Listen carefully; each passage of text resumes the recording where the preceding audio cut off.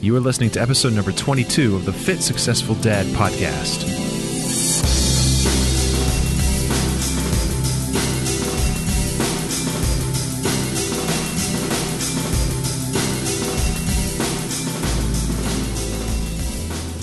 Hey everybody, thank you for joining me. This is Gordon Light, and I want to jump right in here. There are a lot of products in the world. If you think about it, there are a lot of physical products in the world, and when you think about all the physical products that are currently being made and currently available, and you think about maybe starting a brand of physical products, it almost seems like everything's already been done. It almost seems like without inventing something new, without having some sort of like science background or invention-based background, that there's no way you're going to be able to come up with something that people are going to want. And what I'm learning, and what I've learned over the past few years, and what I'm trying to teach people, is that that is just not the case. You see, there's this illusion that if you don't create something brand new, revolutionary from scratch, and introduce that to the market as a brand new design, a new product to make someone's life better, that's completely different, 180 degrees from everything else that's out there, there's this illusion that if you don't do that, then you're never going to be successful. And that, basically, quote unquote, everything's been done, or that's been done, this has been done. I can't do that because it's already been done. Well, today's interview is with somebody who took a very, very common, very, very popular product, which is essentially beauty products. And how long have beauty products been around? Long time. How many different ways have beauty products been spun? 1.5 million different ways. Well, this particular person took the beauty products niche up to another level. And she did so in a very creative way, but at the end of the day, she's still selling beauty products. Now, what she was able to do was change the marketing. She was able to change the audience building component. She was able to change the packaging. And then the product itself, within the packaging, the end user product itself has a certain certification behind it that a lot of people find very appealing. And it also is of a quality level that a lot of people find very, very appealing. But other than that, she's still selling a beauty product. And my point is that you can take a product that already exists and you can do that better than the next person. The whole 9 yards, the packaging, the quality of the product, the type of materials that go into making that product, the delivery, the application, the social media component, the shipping, fulfillment, communication, transaction, the whole experience of the customer, everything. And that is exactly what Rita Almusa did with Mint Pear Beauty. And she's going to tell that story today. And this is one of the most inspiring entrepreneurs that I've ever had the pleasure of speaking with. And some of the success that she has gotten has been on a massive scale for a number of different reasons, partially because her product is just that awesome, and partially because her approach to getting that product out in front of customers and potential customers is even better. The other part of this is that Rita is married. Rita has a 2-year-old son, and she comes from a background of corporate finance in which she worked 60, 65 hours a week. So there's all the pieces there that present all the challenges that most of us are faced with, and she overcame them. Her and her husband, they kind of joined together and decided to go at this thing together, and they overcame those obstacles and created a monster of a brand. And I'm going to let her tell that story. So with that, I'm going to transfer over, and without further ado, let me introduce to you Rita Almusa of Mint Pear Beauty.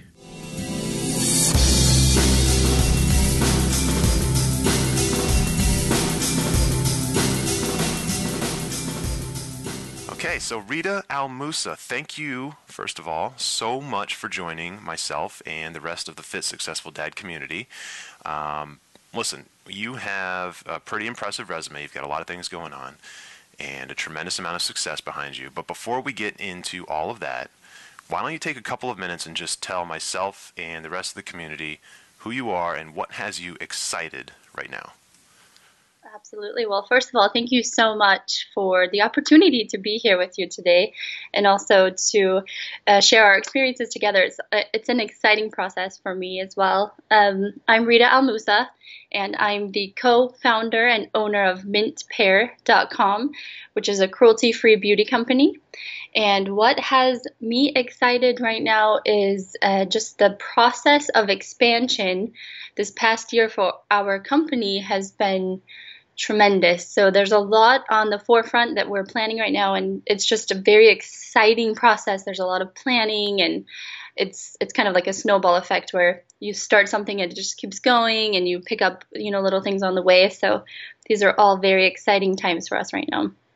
Oh, that's awesome. So, okay, so I do want you to tell the whole story. And before we get into that, talk a little bit about your your brand in that it's a cruelty-free beauty company. What does that mean? Why is that important? And how is that different from other beauty companies? Right. Well, Mint Pear's mission, we started in 2015, and I'm a master esthetician and a makeup artist. And so for me, I had this passion to research ingredients and knowing exactly what's going on to your skin and exactly what you're using on a day-to-day basis. And my husband and I really wanted to break away from that corporate lifestyle. So, 2 years ago, my son was born, and we had the 6 weeks that you're given for maternity leave. And it was really a push forward for us to take that moment and realize, we can do so much more and find something that we have a passion about. And my husband was at the time researching into FBA and learning how to sell physical products on the Amazon market.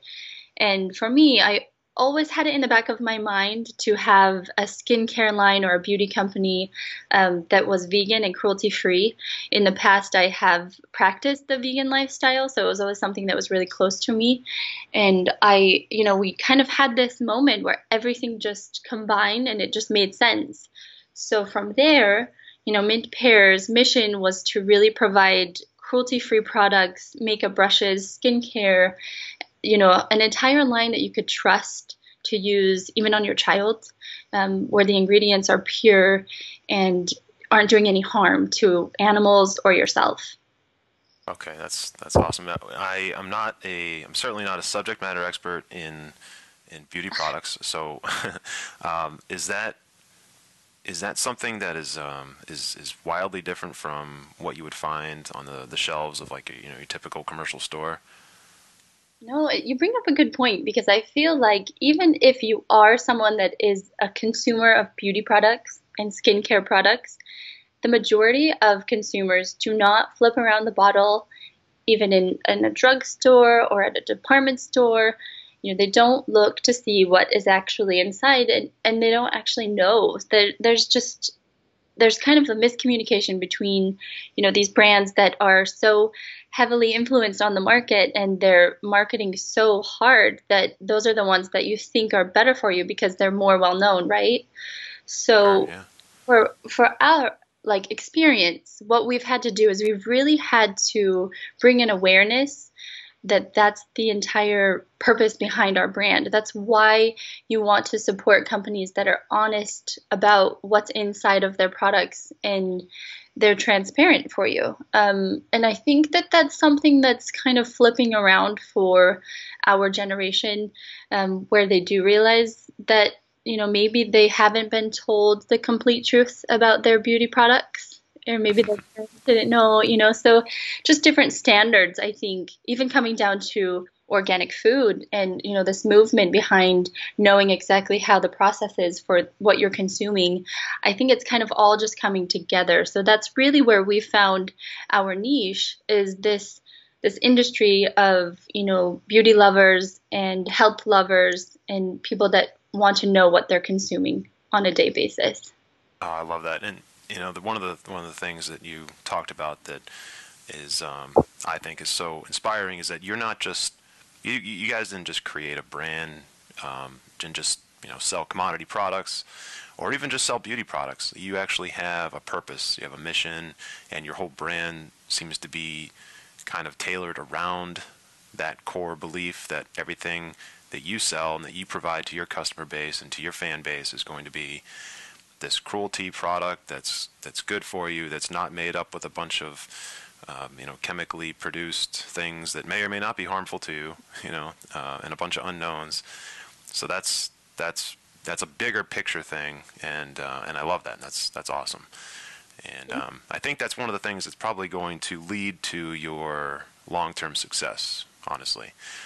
So that's great. So you've created this brand, Mint Pear Beauty, right? And I believe you said you launched this in 2015. Is that right? Yes, Okay, correct. May of 2015. So we're coming up on our 2-year mark in about in like a couple weeks. that's awesome. Okay, that's great. So I do want you to tell that entire story. You touched on it a little bit when you were on maternity leave, but before you get into that, Hmm. what is bringing in revenue for your household right now? So did you Sure. guys like cold turkey quit your jobs and start this brand? And are you pulling revenue specifically from Mint Pear? Get into that a little bit. Hmm.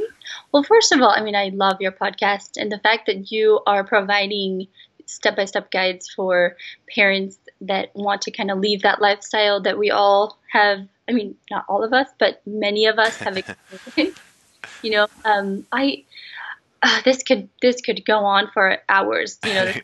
So I'm trying to sum this up in a way where my husband and I we've known each other for almost 8 years, and we've always constantly had something in the back of our minds where we've wanted to have a business. And 2012, we we're both in corporate finance, but we've always had a project on the side, and we've had projects that have failed, and we've tried to figure out ways. Should it be like a physical product that we sell at farmers markets, or should it be a physical product that we do through e-commerce? And we really didn't have a guide, which I think is the whole purpose behind your podcast, is to find a resource that will help you get further quickly. That's the And goal. Yep.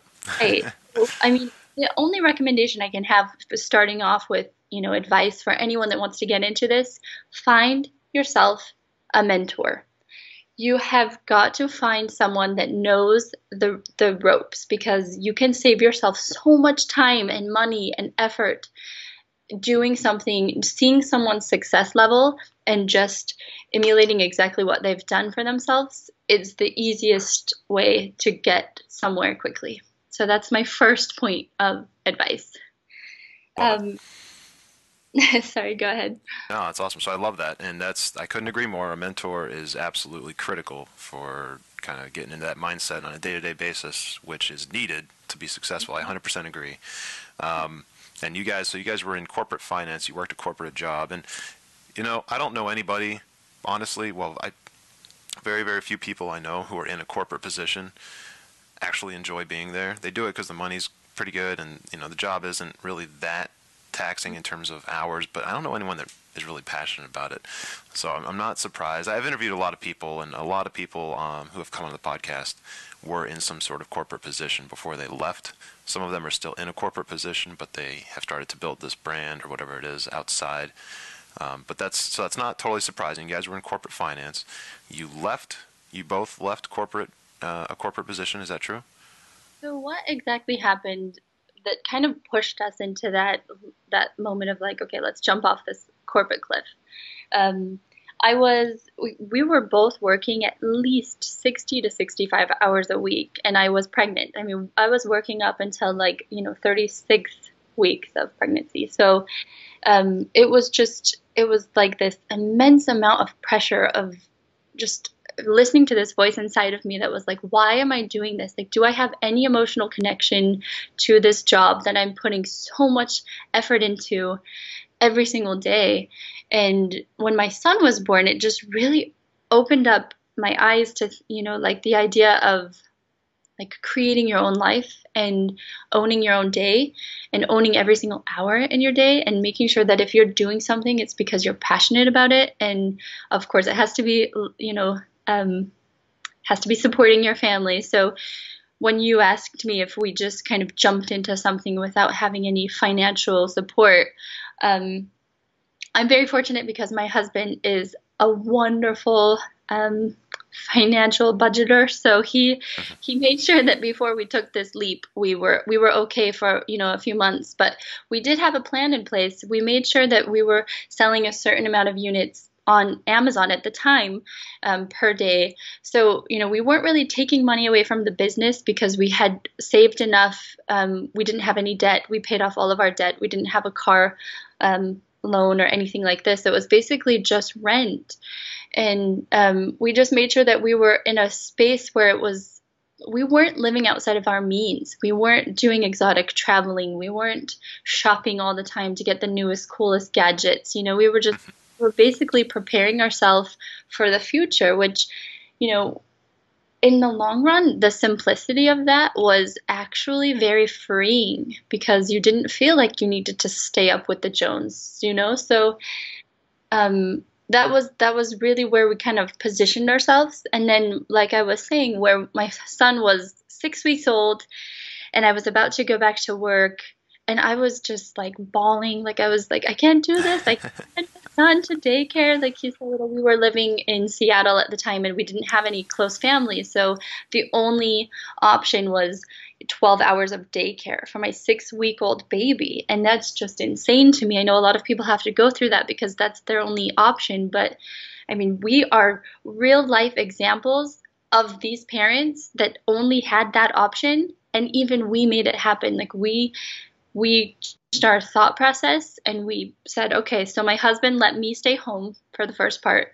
And that's where we really, I'm sure Ryan Moran was at the time becoming very popular with his podcasts and his YouTube. And so he was our mentor through that process of trying to create a brand, create an audience, and kind of step away from the Amazon dependency for a brand, for a physical product. And even though, like I was saying, we had this passion and an educational background in beauty, you still have to find this pain point and you still have to find a reason why people want to come to your company and support your company. Because let's be honest, I'm not the only cruelty-free beauty company out there. So it comes down to, does your audience like and accept your message and like it enough to share it and want to support it? So at that time, we were kind of following the teachings from Ryan, and it was perfect because the tutorials for the makeup back in 2015 were really taking off. And so I remember like the first moment where my husband Firas was like, why don't you just start using these products with your makeup and just start making YouTube videos using your products? And it was just kind of like another moment where I was like, of course, why wouldn't we do that? Like I can actually advertise my product and talk about my product and why I'm using it, and they can see the quality of it. So that is where the social media kind of came into to play. So we were starting to build our audience, and the reason why I'm touching in on all of this is because we were able to get a quick following on Instagram and Twitter and Facebook just based off of these videos, because I was putting a face onto the company where they could actually relate a person to the brand, and they were following the videos and the teachings and the educational aspect for these tutorials. And so there was more than just a physical product. They were getting free beauty advice and they were getting free makeup tips. And this was keeping them, active and keeping the movement of our company because people were sharing the videos and talking about the videos. They were interacting and asking questions about which products to use with, our makeup brushes. And at that time, we started with 5 products. We had 5 products. That was our brand. And that, to me, like knowing beauty industries, you usually have to have at least 60 SKUs to even get into an appointment for like a department store's buyer's consideration. So 5 products was kind of, it was a scary thing, it was something that, like, would we be considered a real beauty company at 5 products? But we pushed it because we didn't want to go over our budget. We were trying to stay within this budget, and we only bought like a couple thousand of each SKU, and we kept them in our apartment. Like we were just doing all the fulfillment, through Amazon and through ourselves. And when we built this audience, well, I'm trying to think back like chronologically when I think it was about 6 months in or 8 months into the business, we decided that we really needed to become independent of Amazon. And so what we did is we made some huge moves into reaching out to companies that were just way beyond our capacity, like way beyond anything we could have really thought about. But we did it anyways. We didn't have fear. We didn't set limitations for ourselves.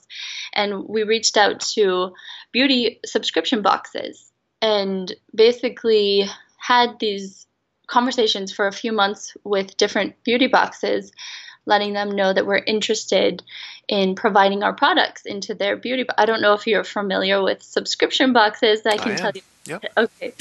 And, we just kind of got really, really lucky because the reason why they chose to support Mint Pear was because of our audience, because they saw that there were actual individuals. They were not paid reviews on Amazon. They were not, just commodity products that were, like anyone else could create. They were actually valuable products that people were loving and had passion for. And they decided to take our product. And I remember I cried the day that it happened, but first order from them was 500,000 units. Hold And on, hold so on, hold on. I'm going to interrupt you there. 500,000. I want you to be clear. 500,000 units? 500,000 units. Yeah, Wow. they 500,000 sponges. Oh my gosh. Okay. Yeah, so I mean, the whole point behind that is if we had said to ourselves, I mean, we kind of did the reverse, right? We started with 5 products instead of starting with 60, instead of begging Nordstrom or begging, all of these huge, beautiful department stores to carry our products. We kind of did the reverse. We started with just a few products. We tried to build up our audience. We followed the teachings of Ryan and Freedom Fastlane and the tribe, and we basically just focused so much on what we could do from our own personal capacity, not really a financial, huge marketing budget, but we did what we could. Every day I can record tutorials on my own. I can edit those on my own, and that doesn't cost me anything, right? So we really focused on that, and then we just went for the moon. Like we found an opportunity that could get mass exposure, and from there we've had, 3 or 4 different POs of that size with different subscription boxes. And so that's when you're asking, like, are we making money from our brand? We're getting sales every single day from that. We're selling at least, I mean, on our own Shopify, independent of Amazon, we're selling at least 30 units a day, and we're not paying any Amazon fees. Our margins are amazing because it's just our profit margin, So there's so much to learn, starting out on Amazon. It's a wonderful, wonderful platform, and it's great to get people familiar with the whole marketing process. We learned so much about copywriting and content writing and photographs and how your real estate really depends on the photos of your product. And so I don't want to say that you shouldn't start that way, but you should definitely prepare yourself for a bigger picture as quickly as possible, because as soon as you do that, your opportunities are just going to open up for you way beyond what you can imagine. So, Rita, that was a ton of information, and it's an incredibly powerful story. I didn't know a lot of that about Mint Pear, so there's definitely some things here that I need to dive into. Well, first of all, congratulations on being thank part of you. a subscription service. So, that's a sign of massive success, and the fact that they kind of decided to go with Mint Pear based around Mint Pear's engagement with their audience is not surprising, but it's a sign that having that engagement with your audience and especially for you, such a critical component to your success. And I think that's a critical component to any brand's success. You know, so so I just want to back up a little bit, and some of the things you mentioned, I just want to dive into. So you launched with 5 products. You had 5 products. Now, you both quit your job, and you resorted to living off of a savings that you and your husband put together. So you were not drawing an income for a number of months, correct? Mhm. And Okay. to be completely honest with you, after a certain amount of time, when we needed to make a huge investment into the business, we both pulled our 401ks to do so. So this was really something that, coming from a financial background, that is a huge no-no. That is so wrong, right? So for us to do that was a huge step. And my husband did leave his corporate job a few months after I did, because at a certain point we both realized that, your happiness is so much more valuable than that, reliable paycheck every 2 weeks. And that paycheck, honestly, that we were making, we're replacing that in 2 days of business. So, and that's from all of the other POs and everything like that. That's just like our daily income. So when you think about how easy it is for you to switch your mentality to being owned by a company and a paycheck, and you realize that if you're doing something and you're constantly in motion and being creative in your approach, not everyone's going to do makeup, right? But you can find something, a subject that you really are providing information and knowledge to an audience. I think that's my second point of advice. If you can find something that you know a little bit more about than anyone else, you're going to have an audience and you're going to have people that follow you. And every single day we have at least 20 to 25 new subscribers to mintpear.com.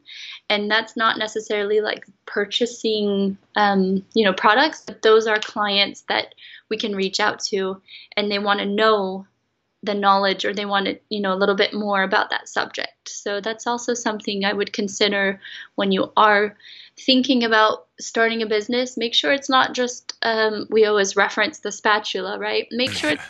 unless you're like this wonderful chef, go for it. But you really need to have a little bit of an edge, and you need to know a little bit more about, why someone would buy this product from you specifically. I agree. And you're obviously very knowledgeable in makeup, so it makes perfect sense. I try to be. Okay, so you launched with 5 products. You guys both quit your job. You are living on your savings and your cashed in 401k, or at least portion of it, and you used some of it to buy your inventory. And at this point, you are selling and only fulfilling orders through Amazon, correct? hmm Okay. And you start to build up a little bit of an audience. What comes first, the subscription boxes or your Shopify site? Oh, 100% we had the Shopify. Okay. So this is kind of like where my husband and I, we're so different, but we're so the same in certain ways. And I wanted the Shopify website like from day one, just because I didn't really understand like the capacity of Amazon. But my husband he was like on the ball. Like once we decided, okay, let's do both, and it's a financial decision, and he's really great at budgeting, like I said. So Shopify at the time, I think it was like $20 a month, and for us, like that's an expense. And are we making money? Are Sure. we making any money from it? Does that make any sense? It really didn't. So we were just kind of like, I think we started out on WordPress just to have something, because it was free. But then we did have a few different opinions, and some friends that told us, no, you just need to have Shopify. You need a legitimate website that people can go. Honestly, the reason why we created the Shopify was because we wanted people to go from Amazon to Google and see, oh, it is a real brand. Right, right. They have a website. So even though we made zero sales from Shopify, I don't even like, I want to say it was 6 or 7 months before we even had our first sell. But of course, this is way before we were proofreading and rewriting copies and getting better photos and just investing in the website. But it is important for you to have a website, no matter what, because you need to be a legitimate company aside from just a private labeling company. I agree. I agree. And for those who are listening, whether you're selling on Amazon or whether you are doing something that's not even a physical product, you need to have your own website just for recognition and kind of carving out your own space in the internet, to have a presence. Okay, so you had a Shopify site and you weren't making any sales, at least there for the first 6, 7 months. You got involved with, was it one or multiple makeup subscription box companies? So what we decided to do, so we were selling at the time we were selling like 25 units a day on Amazon, which is okay. You know, it wasn't enough for us to live off of, and it definitely wasn't like replacing our income. So we needed to make a huge move in a different direction. And one of the conflicts that we had with our audience is, where are we sending them? Are we sending them to Amazon? Are we sending them to Shopify? Where's that like shop now link going? And the reason that we were sending them to Amazon is because we had all of these reviews, and they were honest reviews, and it wasn't like thousands, but we had at least 100 to 500 on each product on Amazon, so they could have that social proof and confidence that, oh, this product has 5 stars. So at the time, we were kind of sending them that direction. When we decided to make a shift in where we wanted to go out and contact the subscription boxes, basically what we did is we just Googled the top subscription boxes in the US, and it was like a list of 30. And we just reached out to them. We made appointments, via Skype or whatever, and then we sent them samples. And this was a tedious process because it took months for us to build relationships with them. It wasn't like one phone call where they said, "Oh, great, you know what? Let's just go ahead and submit this for all of our subscribers." It was a quality test. It was a test to see like how the team would react to the product. So they took it home and they used it for a while.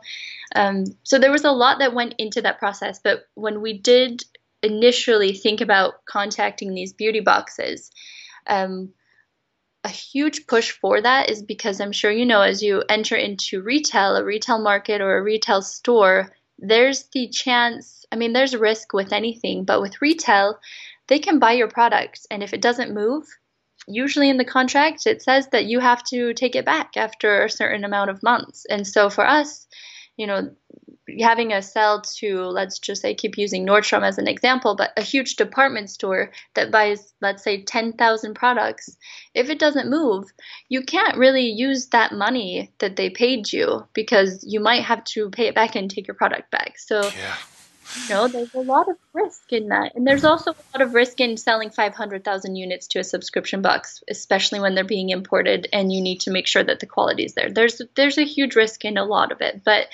every step of the way was something that we learned. We utilized a network that we have within the tribe, and there were many, many successful business owners that had been through the process, not necessarily with subscription boxes, but with the process of very large orders, in the million unit range.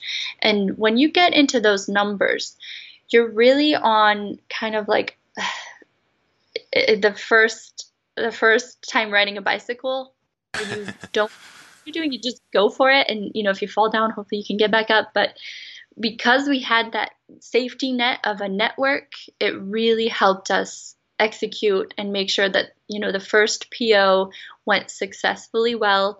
And once that one went successfully well, that's when they said, okay, Mint Pear's capable, let's do a couple more. So you really just have to make sure that your resources and the people you surround yourself are there to help you and push you forward and support you in your decision making process. That's a huge part. That's my third step of advice. Being around people that are more successful than you are going to be beneficial to you because they're going to make you want to achieve more. They're going to display this success, that this level of, how do I get to that level? How do I get to that point? And usually, if they're kind enough, they'll give you a few tips along the way. Yeah, yeah. I just had an episode dedicated to that exact mindset shift and environment and community and who you keep around you and all those things. And that's awesome. So she said it again for those who are listening. A mentor and the people you put around you are going to absolutely have a massive impact on how well you do. And just to keep going through the timeline here, you went through the process over the course of many months to finalize a relationship with a subscription box company, and you got that order placed, and with the help of your community, and you now have, I'm assuming, huge invoices going out to these companies. So you're You're getting that's kind of your payday, right? Your first big payday. Hmm. Hmm. At what point did you start to see, I guess, recurring orders from those subscription boxes? How is that going? Hmm. And also, I'm curious how much you're doing on Amazon today. Right. So two different questions there. Sure. So, as far as the big paydays, so something that Firas and I really agree on, and I really encourage this for any new business, and they call it bootstrapping. You don't take the money and just spend it on expenses or just go take vacations or, you put it back into the business So you put because 100% of that first $500,000 or 500,000 unit order back into Mint Pear. 100%. I love it. Awesome. Okay, sorry, keep going. No, that's fine. 100%. We went into a mindset of, okay, so we have all of these eyeballs. So yeah, it's 500,000 units, but within these subscription box companies, they have millions and millions of eyeballs. So we had millions of eyeballs redirected to our Shopify website, not Amazon, our Shopify website. And so it was an eye opener for us to realize that the more products that you have, the more chances that you're going to make a sell, to appeal, right? So if you have only 5 products, your percentage of people converting that to a sale is pretty low. So at that point, we decided, okay, let's put 100% back into the business and expand our line. So from there, that's when we decided to go into skincare. And that was really my ultimate goal. But if you're developing a skincare line, it's very expensive, it's very time consuming, there's a lot of liability. So it takes a lot of research, but it was something that we kind of plowed through because we wanted to make sure we weren't missing these opportunities. So at that point, we decided to bring a few skincare products, and luckily, those were some of the products that the subscription boxes wanted to carry as well. So those followed into some of our future boxes. Wow, And so there's a little bit of a compound there. That's yeah, incredible. Congratulations. That's awesome. thank you so much. And a huge part about that is not being afraid of going into a different direction, because if we had stayed where we were, only beauty applicators and makeup brushes, like that mindset of let's expand that part of our business, we probably wouldn't be where we are today. You just kind of have to be flexible, and if you think you have a vision for your business, re reevaluate, what people are reacting to and what they want to hear. Are they asking for, so just be very cognizant and very aware of your audience, because these are your clients. You have to see them as though you're looking at them to face. You're having a conversation with them. They're not just numbers and transactions. It's very easy for you to fall into that mentality of how many sales can you make in a day, but really it's more about how many relationships am I making. I make myself available where my email is on our website, and I do have clients that email me about other beauty products because they know they can get advice from me outside of Mint Pear. So that's really important for me to know that these clients have a trust behind the brand. To go back onto the subject, you asked me about Amazon and if we were making sales. Yes, we're still making sales on Amazon. We are not paying near as much as we were for the ads and the sponsored ads and whatnot. Um, because we don't really have to. When you have an external traffic, people are going and searching for your brand, and that's a beautiful thing because it was so expensive and so many changes with Amazon. And we haven't even put our beauty skincare line on Amazon because it's a price war. And at this point, Mint Pear is more of a high quality, premium quality skincare line. So we don't really have a demographic on Amazon yet for that, because we're not going to put on our products and cut the price down to basically making, $2 a unit. It's just not our goal, especially when we're making so much off of our own website right now. But as far as Amazon, it is a focus for us for a few products in our line because there is a demographic on Amazon that continually purchases specific products that we're not necessarily selling on Shopify. So we're kind of hitting a few different demographics, I guess, with both platforms. Okay, that's cool. So you're using both platforms And both platforms are kind of necessary for keeping the numbers up. So, like you said, you're not really getting a tremendous amount of sales on some of your products on your Shopify site, but you're getting a lot on Amazon. And then your skincare line isn't even on Amazon because you don't really need it to be, because Shopify is so successful and the subscription boxes are so successful. Hmm. And you don't want to go to Amazon and either bleed out money with sponsored ads or have like little to no profit margin on top. So that makes perfect sense, and I love hearing that you you kind of like diced up your product line and dispersed it as necessary to maximize profit. That's great. That's Yeah, really cool. thank you so much. So this is awesome. This is and just to kind of recap. I mean, this is a brand that 2 years ago didn't exist. So you built this from nothing, and the only capital you had was from what you saved up in your 401k and what you and your husband were able to save up over time. Like, you didn't have a constant funding stream that you had behind this, and you didn't go seek an investor, and you didn't go take out a massive loan. This is all something you built with what you and your husband were able to save up, right? Uh, That's exactly right. And another part of this that I completely forgot, when you have a child, and you completely understand, you leave a corporate job, you for insurance, right? Right. So there's also adding that into the pie. We're paying for family insurance on our own, private insurance. And so that's all something that you have to take into consideration. There's a huge conversation behind that, but it's one of we just had to accept it and go with it, because what we're doing right now and how we have free mornings, we get to drink coffee together, we get to fun, like there's just so much more than just waking up at 5 a.m., rushing out the door.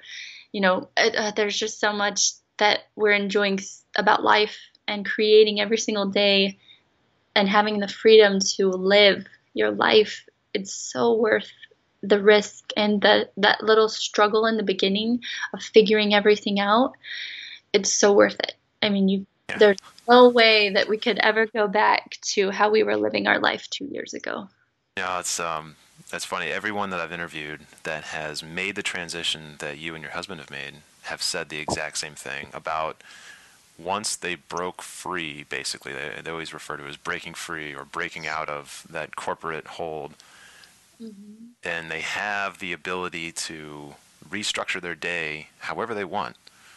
There's a sense of freedom. There's a freeing aspect to that that basically puts them in this mode where they will never, under any circumstance, go back.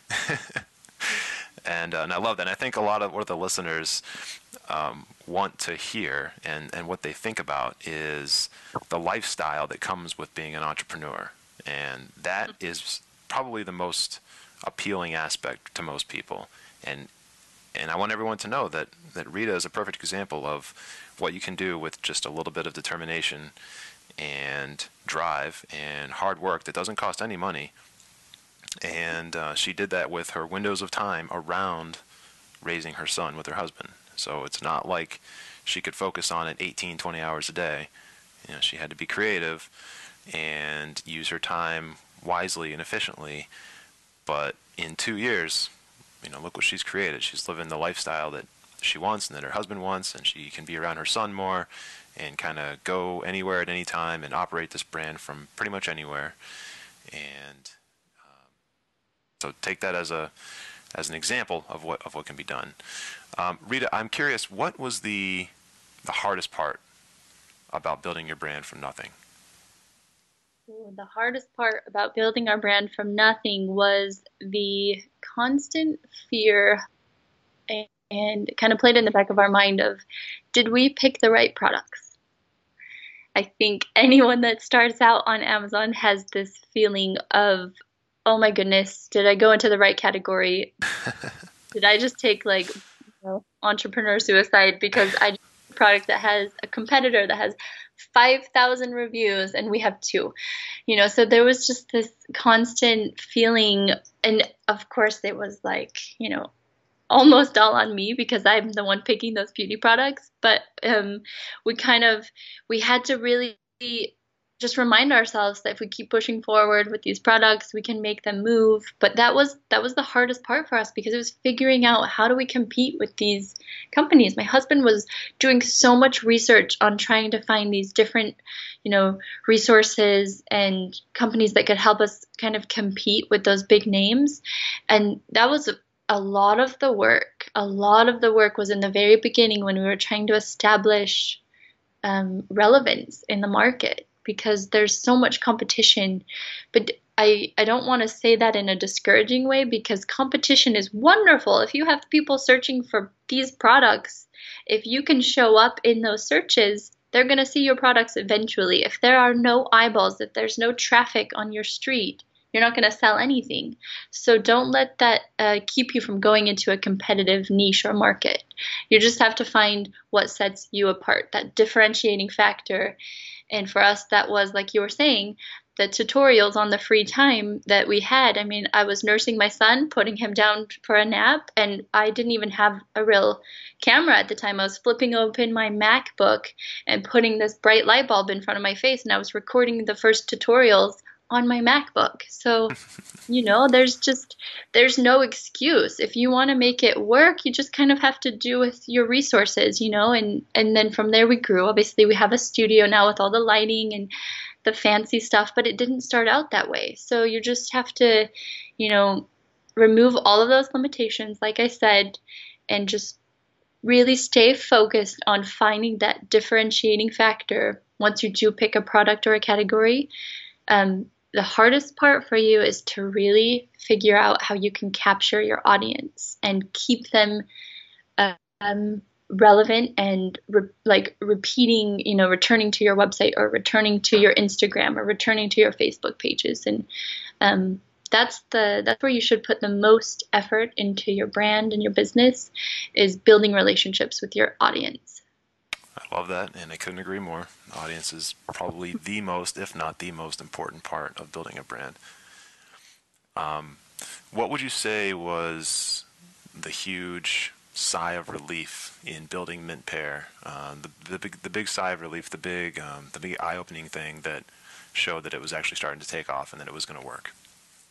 Oh man, I mean, we're still in that phase. Like we're I think with any entrepreneur, you're just kind of thinking like, when is that big break? Like when do we get like take a trip to, like Thailand and just live there for a few months? Like we're still waiting for that moment because we won't feel completely detached that it's working on its own. Maybe once we get all of the skincare lined up and a few different products that are automated, that will be a point for us because we like put all of this emotion and drive into getting us to this point, and now we just need to set sail. And so I think that point will be when the products are all live. There's a huge process in selecting your products and packaging and containers and all these little details. So that's about to happen for us. So if I can say, the first point where we felt like, oh wow, we have a real brand, was when we were reaching out to bloggers and different like makeup artists that had audiences, and we were utilizing their audiences when we were just reaching out to them and sending them our products. I think the first moment where we felt like, wow, we actually have a company, was seeing their videos and seeing the reaction to them using our products. That was very exciting because as someone that's creating tutorials myself, I look up to these women. I learn from these women. And so seeing them embrace and use the product, and we were not paying them to use our products. We were basically just taking a chance, like, hey, if you like the product, use this in your video. Again, because we were on a budget, so we didn't want to pay them $2,000 to make a video. Some people would disagree and say it's worth it, but we went a different route. So that was our first step of realizing, wow, look at this video. It has, 100,000 views on YouTube, and it's, this crazy YouTube sensation, and she's using Mint Pear. Oh, that's really cool. That's got to be a really cool experience too, especially seeing your own stuff and getting basically taking like almost going through a viral amount of exposure. That's pretty neat. Do you plan on expanding Mint Pear beyond kind of what you're doing right now? Skincare and associated skincare related products like brushes and things. Do you plan on expanding that into things that are like kind of way beyond that, or do you plan on keeping it relatively focused?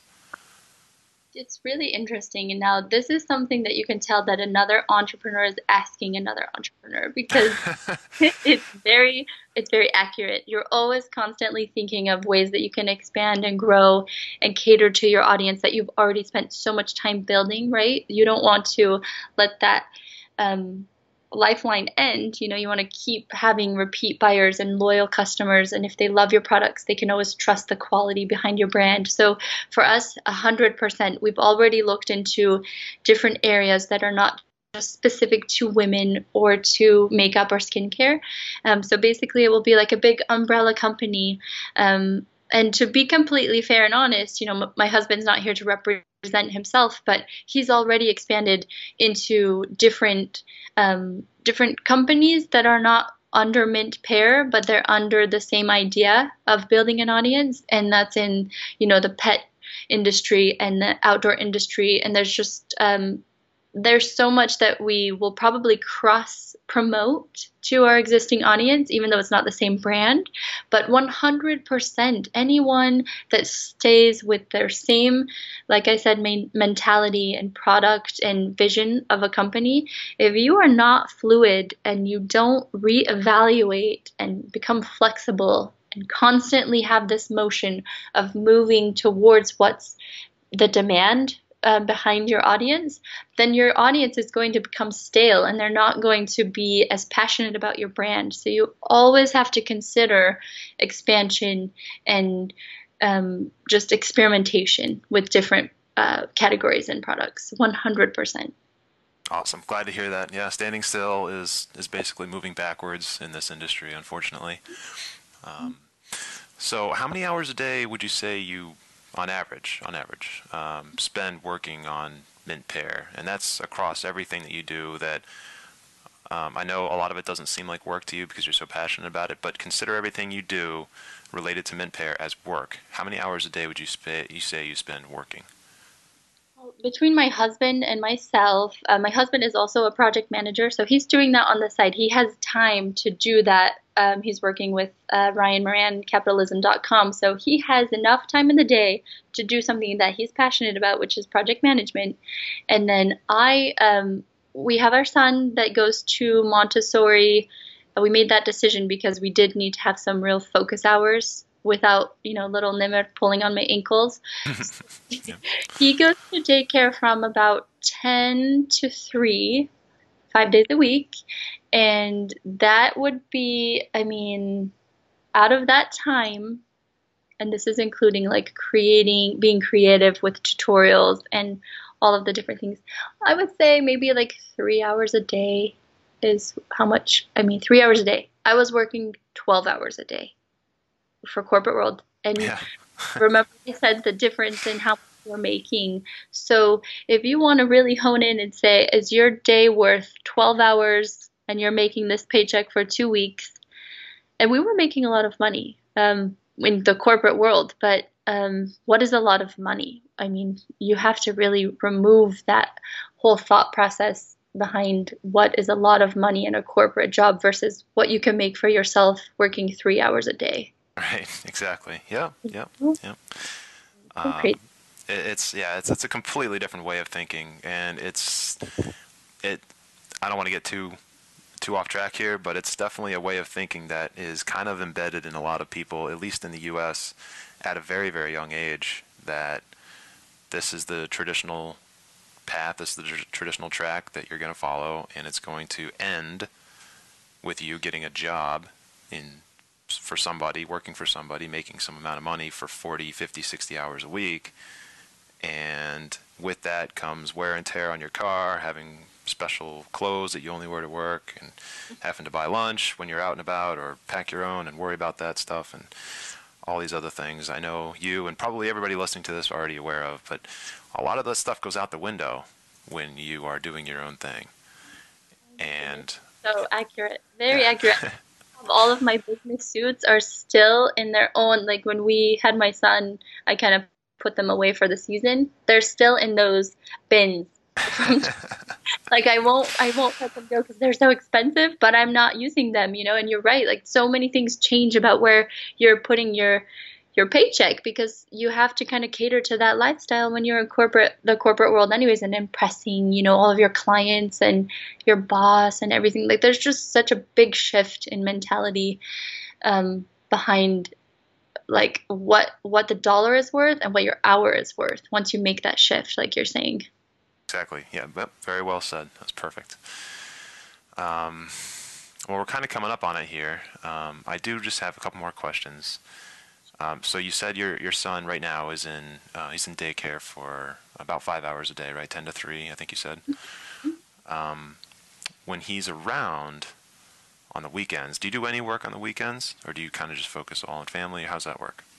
Very minimal, very minimal. And we are so interactive with our son. And, I mentioned how we didn't want to send him to daycare at 6 weeks old for 12 hours a day.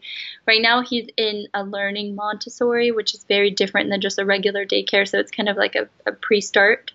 And so he's learning. We feel good about it that he's at this 2 year mark where he should be interacting with other children because we do only have one son. So even that, the fact that we can pay for that and it's very expensive, but we can put him in a school that he's interacting with children and learning. And then when he comes home, he gets 100% of mommy and daddy. It's worth everything because, of course, everything we do as parents is for our children, right?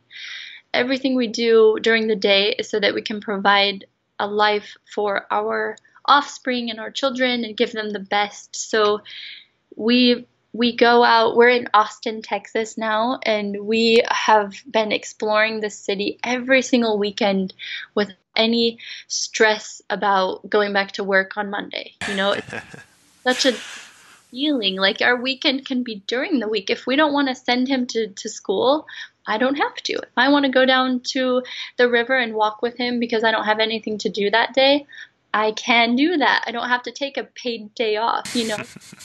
It's a pretty wonderful, rewarding feeling. And I know that the biggest problem or the biggest conflict for anyone that's just thinking about making that shift is, yeah, it sounds easy.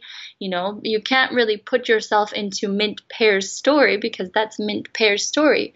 But you have to be able to open your mind and really maybe take like a good week or weekend to just clear your mind of anything and let something come to you. Like when your mind is clear, you might have an epiphany and you might realize that the thing that you're working so hard to figure out, like what product I should bring or what business I should start, it's somewhere inside of you, but you're just keeping that voice down. Maybe because you're scared of it, maybe because you don't want to take the risk, or maybe because you're vulnerable.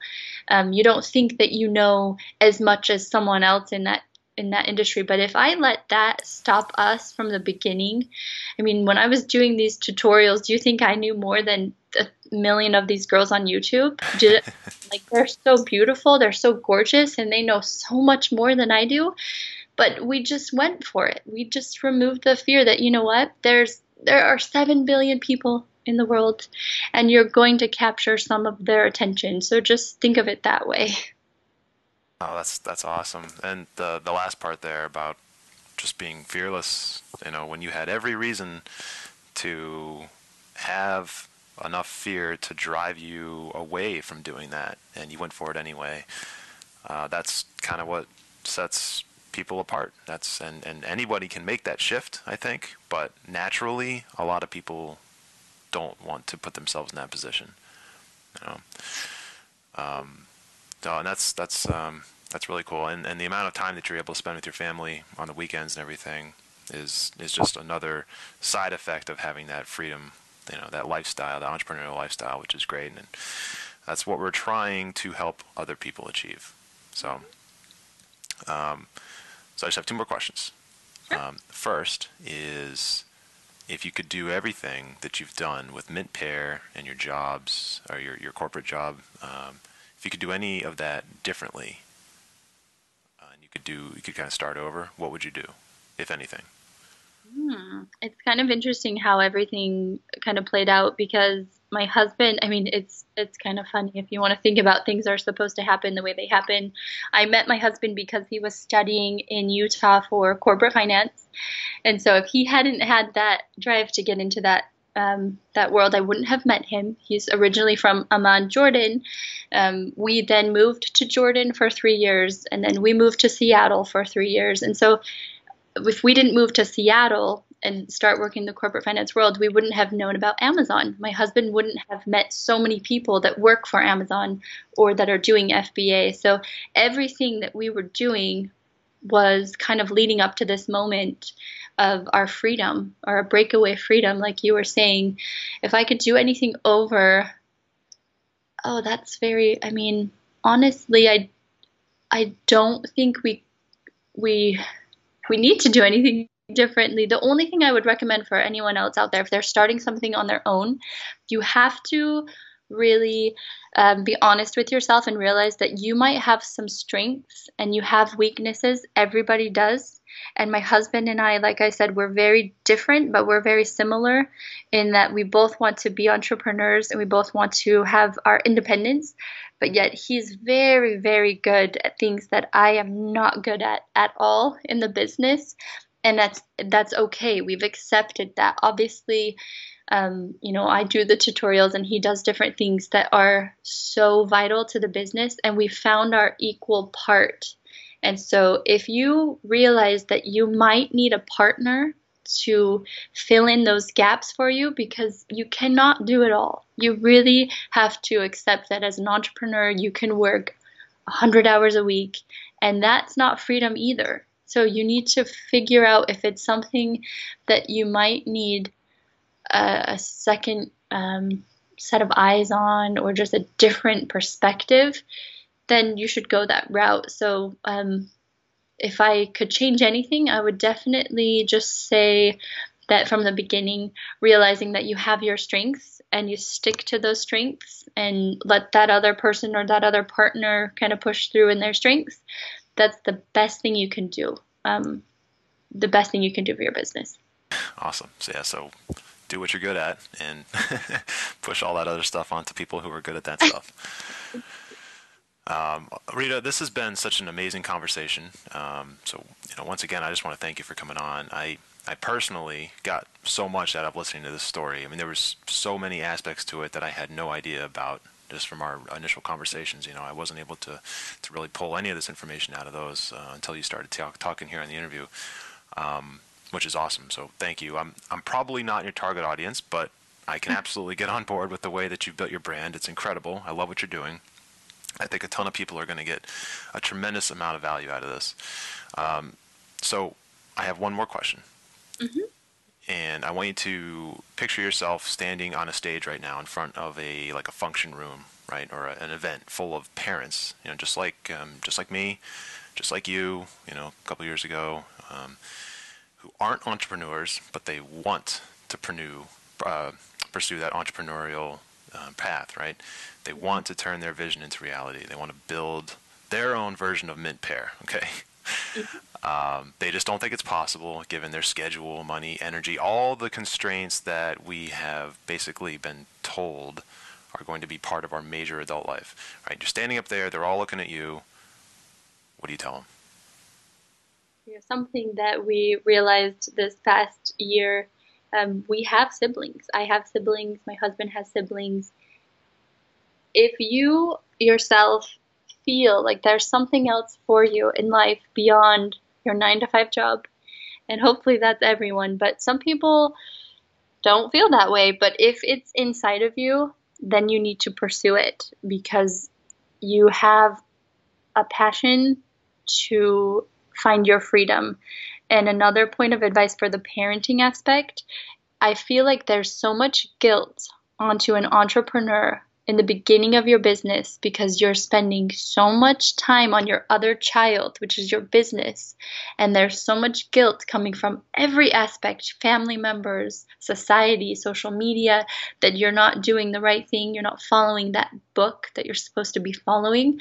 Throw that guidebook away because you're doing something for your family right now that is going to create so much freedom and a beautiful life you can't even imagine if you just focus in and take away the guilt and just push through and persevere until you get to that point where you are only working 3 hours a day and you do have the opportunity to go travel and see, family members in different areas of the world. You're doing the right thing. So that's my advice to anyone out there that has any fear or needs guidance or like that push. Just go for it. Incredible. Thank you so much, Rita. How can people reach out to you and get in touch with you and find out more about Mint Pear? I would love that. 100%. They can email me at Rita, Rita, at mintpear.com. And also that information is available on our website, mintpear.com. Pear.com. And you have social media links. I'll post those in the show notes, but they're all over the website as well at mintpear.com. I think I remember seeing those. Yep. Okay, well, that's it. Rita, once again, I'm going to thank you one more time. This has been absolutely inspirational and motivating and inspiring, and I can't thank you enough for coming on the podcast. So congratulations to all your successes, and thank you so much again for allowing me to interview you. Thank you so much. And again, I appreciate you. You are an inspiration to so many people, and your success is just amazing. So I'm honored to be here today. Okay. Well, thank you so much, Rita, and I will talk to you soon. Okay, sounds great. All right, take care. Bye. I want you to imagine for 1 second just what it would feel like to receive an order for 500,000 units of whatever product it is that you're selling. 500,000, 500,000 units of whatever you're selling. Because no matter what situation you're in right now, if you're a parent of 1, 2, 3, 4, multiple kids, if you are working a 9 to 5 or you're working multiple jobs, there is nothing holding you back from being on the receiving end of that 500,000 unit order other than yourself. You are the only person getting in your way. Now, Rita is a perfect example of someone who did not have everything handed to her. She did not have independent wealth or anything like that. She just had some creativity, some work ethic, and the willingness to step forward and kind of take that risk and get outside of her comfort zone and chase something that she was truly passionate about, which was not just makeup, but makeup that was Leaping Bunny certified, cruelty-free, all natural. That was something she's passionate about, and she went after it. And by combining all those things, creativity, work ethic, and that go-getter attitude, she was able to build that brand and make it work. And there she is now, standing kind of on top with all of that success kind of underneath her, and she just continues to aim higher and higher and higher. So I recommend you do yourself a favor and go check out mintpear.com and also her Instagram, Mint Pear Beauty, the Instagram tag. And if you want to get in touch with Rita directly, you can email her at Rita, Rita, at mintpear.com. And I recommend at least checking out how they build their social media, how she has built her brand and presents it out into the world. Because it's awesome. She did a great job, and she's just continuing to kill it. So Mint Pear Beauty, Rita Almusa, go check it out. And if you enjoyed this interview, please share it with somebody else who you think would also enjoy listening to this and hearing what this mother and wife and former 9-to-5er has built from nothing over a very short period of time. And don't forget to subscribe on iTunes, Stitcher, or at our website, Fit Successful Dad. And with that, I will catch you guys on the next episode. Take care.